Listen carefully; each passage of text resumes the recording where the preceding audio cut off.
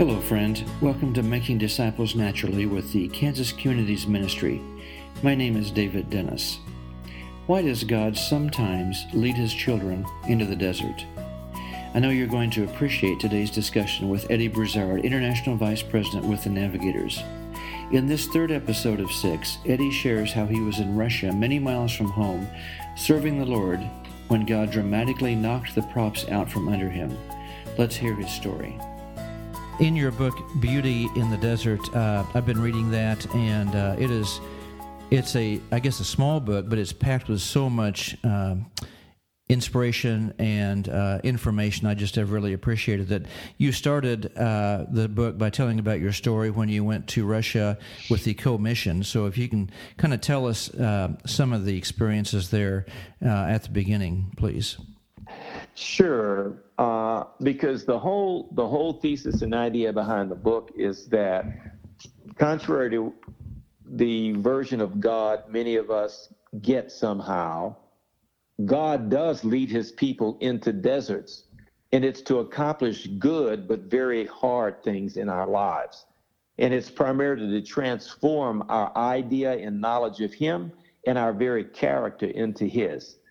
And the best place to do that is the place where God knocks out all of the props that we did not even realize we were leaning on other than Him, in things like our identity, our significance, our security.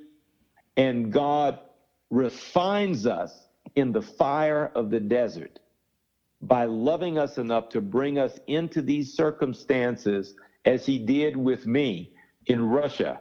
And as I think I mentioned in the book, all deserts are not hot. In this case, mine was freezing cold because it was Russia in the wintertime. And I had just completed my seminary training. I had been a navigator staff for a number of years. So I had all of this that I felt I had to contribute to be a blessing to the world, if you will. And the Lord knew all of that.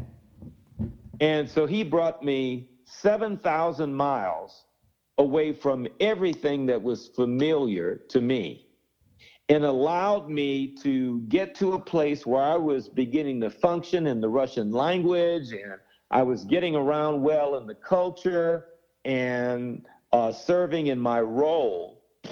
And then one day, as I was walking into the major conference I led of all of our teams in that part of Russia, I was leading that big conference to orient our teams. Well, actually, it's after they were oriented. They had been in country for about 7 weeks. I walked into this conference that I was leading, and in a meeting with all of the leaders from these 14 agencies, because again, just to recount for those who aren't familiar, the commission was an association, a cooperative actually, of about 70 to 80 different organizations, but 14 sending agencies like the Navigators crew and 13 others or 12 others that were sending teams on the field. Their leaders were together in a meeting, and in the meeting brought up the issue that I was presenting a problem to them in the way I was working with the teams, their teams in country. And right there, they asked me to step away from leading the conference, and they put another conference director in the beginning of the conference with people who were, these were the same people I had led through our training, because I was one of the lead trainers up front and one of the key people they saw most of, and I was the only trainer living in country.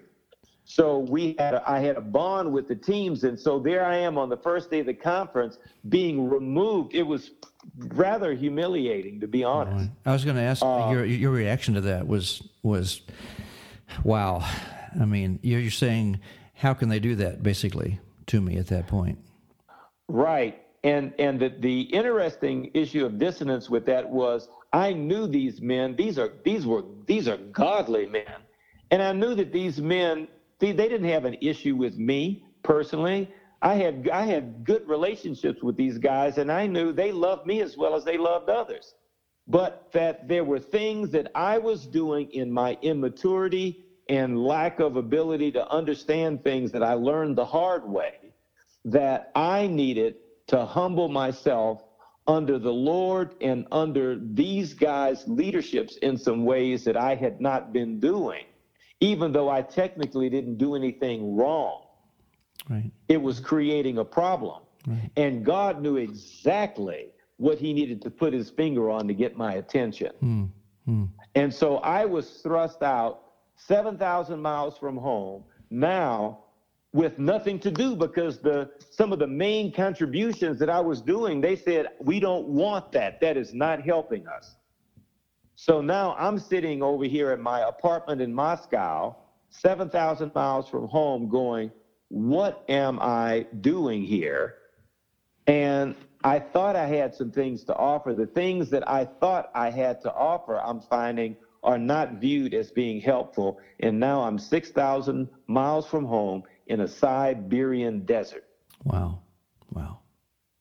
And it was absolutely transformative. And what the Lord did during those years is he knocked out several of those props that I did not even realize I was leaning on to support my significance, what gave me worth, what made me feel good about myself, what supported my identity and my sense of significance in the world. And God said, I am not going to let you go any further with your dependence in these deep areas of your identity in something other than me alone.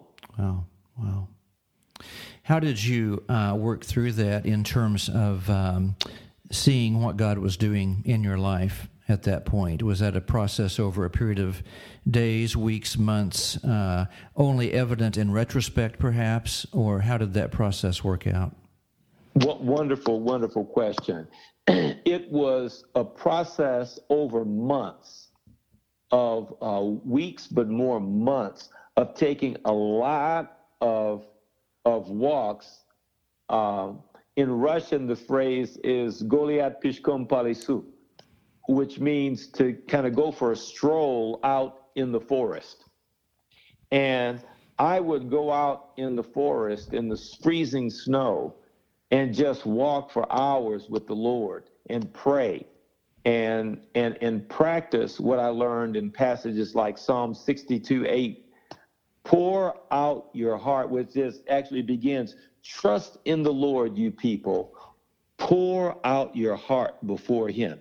And there's a tension in our devotional life between trusting God on the one hand and pouring out our heart and our complaint and our struggle with him on the other hand, and never letting go of either of those two.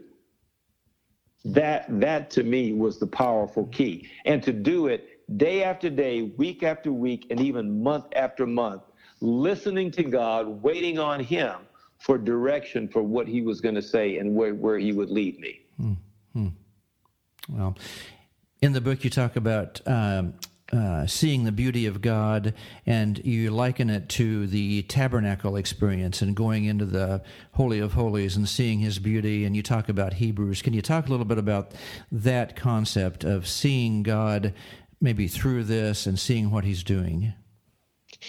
Yes. Just, years ago, way back to Jim Downing's little book on meditation, which is the first time I saw this picture of the tabernacle as the 115 by 15 foot square of earth that God's presence was manifest in the way it was nowhere else. And the beauty and glory of God, the way the book of Exodus describes in those final chapters, especially down in chapter 40 of Exodus, where now when the tabernacle was finally constructed, God came and he put his presence on that in a unique and powerful way. A cloud filled the tabernacle and no one could even enter it because of God's holiness. And the presence of God in his beauty and glory is what we were created to enjoy. That's why people go out into the mountains here in Colorado, or, Kansas, you guys, in the lakes and other places of beauty that the Lord, people escape the city to go and enjoy. Well, it's God's glory that they're experiencing. It's because that's what we were created for. And so in the tabernacle, we were given a picture of this amazing opportunity we have to come into a place that is not so much physical as it is an environment that God can make, because now our bodies are the temple of the Holy Spirit in the new covenant. And the book of Hebrews, in my seminary studies, I was able to do an advanced Greek exegesis course where we studied the book of Hebrews verse by verse in the Greek text. And I just couldn't even sleep at night. It was so exciting. I mean, it was just one of the great gifts God's given to me. But it was in the book of Hebrews that I saw the interpretive key that connected the two covenants, because the reason I focus in the book on the sanctuary imagery of the tabernacle versus the sanctuary imagery of the temple of Solomon and the later temple, or the temple of Herod in the day of Jesus, is because the Old Testament tabernacle is what is associated with the Old Covenant. And Jesus in the book of Hebrews is exegeted to us as the high priest in the order of Melchizedek, and the tabernacle Jesus entered with his blood was not a human tabernacle made with hands. It was cutting a new covenant with God in his own blood as the perfect sacrifice and the high priest all at the same time. And his new covenant, which caused the veil to split in two from top to bottom, was now opening for us a new and living way into, as he says in Hebrews 4:16, let us therefore come boldly unto the throne of grace, that we may obtain mercy and find grace to help in time of need, something that was impossible in the old covenant, because only the high priest could go inside that veil, and he could only do that once a year. And now for us, we come boldly right into the very throne room of God in prayer, in praise, in adoration, and seeking God. That's where we get to pray in the new covenant. And in no ways did I understand that with that level of clarity, but to see that there are two covenants, and there's powerful imagery from the very tabernacle of the old covenant that the author of Hebrews uses to express the blessings and benefits of the new covenant in the book of Hebrews. Hebrews is the only New Testament book that quotes the new covenant prophecy from Jeremiah 31. There's nowhere else in the New Testament. Paul references it in 2 Corinthians 3, but this is the only place where it's quoted and where it's explained with this kind of exquisite detail like the author of Hebrews does. God does lead his people into deserts for the purpose of transforming our knowledge of him and to transform our character into his. Often the best place to do that is the place where God knocks out all the props that we didn't even realize we were leaning on. Is God working in your life to refine you? Remember that when he does this, it is born out of a love for you, so that you may be transformed into his image. Paul in Philippians 3:10 reminds us that I may know him and the power of his resurrection and the fellowship of his sufferings, being conformed to his death. We were created to see and enjoy God's beauty, and we, through our high priest, Jesus Christ, are allowed to enter the very holy of holies, the very presence of God. Have you come to the place in your life where you have believed in Jesus for eternal life? John 3:16 says, For God so loved the world that he gave his only begotten Son, that whoever believes in him should not perish, but have everlasting life. John 6:47 says, Most assuredly I say to you, he who believes in me has everlasting life. I hope these messages are blessing you as they are me. For more information about our ministry, check out our website, kansasnavs.org, or our Facebook page under Kansas Communities Ministry. And be sure to drop me an email at radio@kansasnavs.org with any comments or questions. Join me again next time for the 4th episode out of 6 as we learn more about making disciples naturally.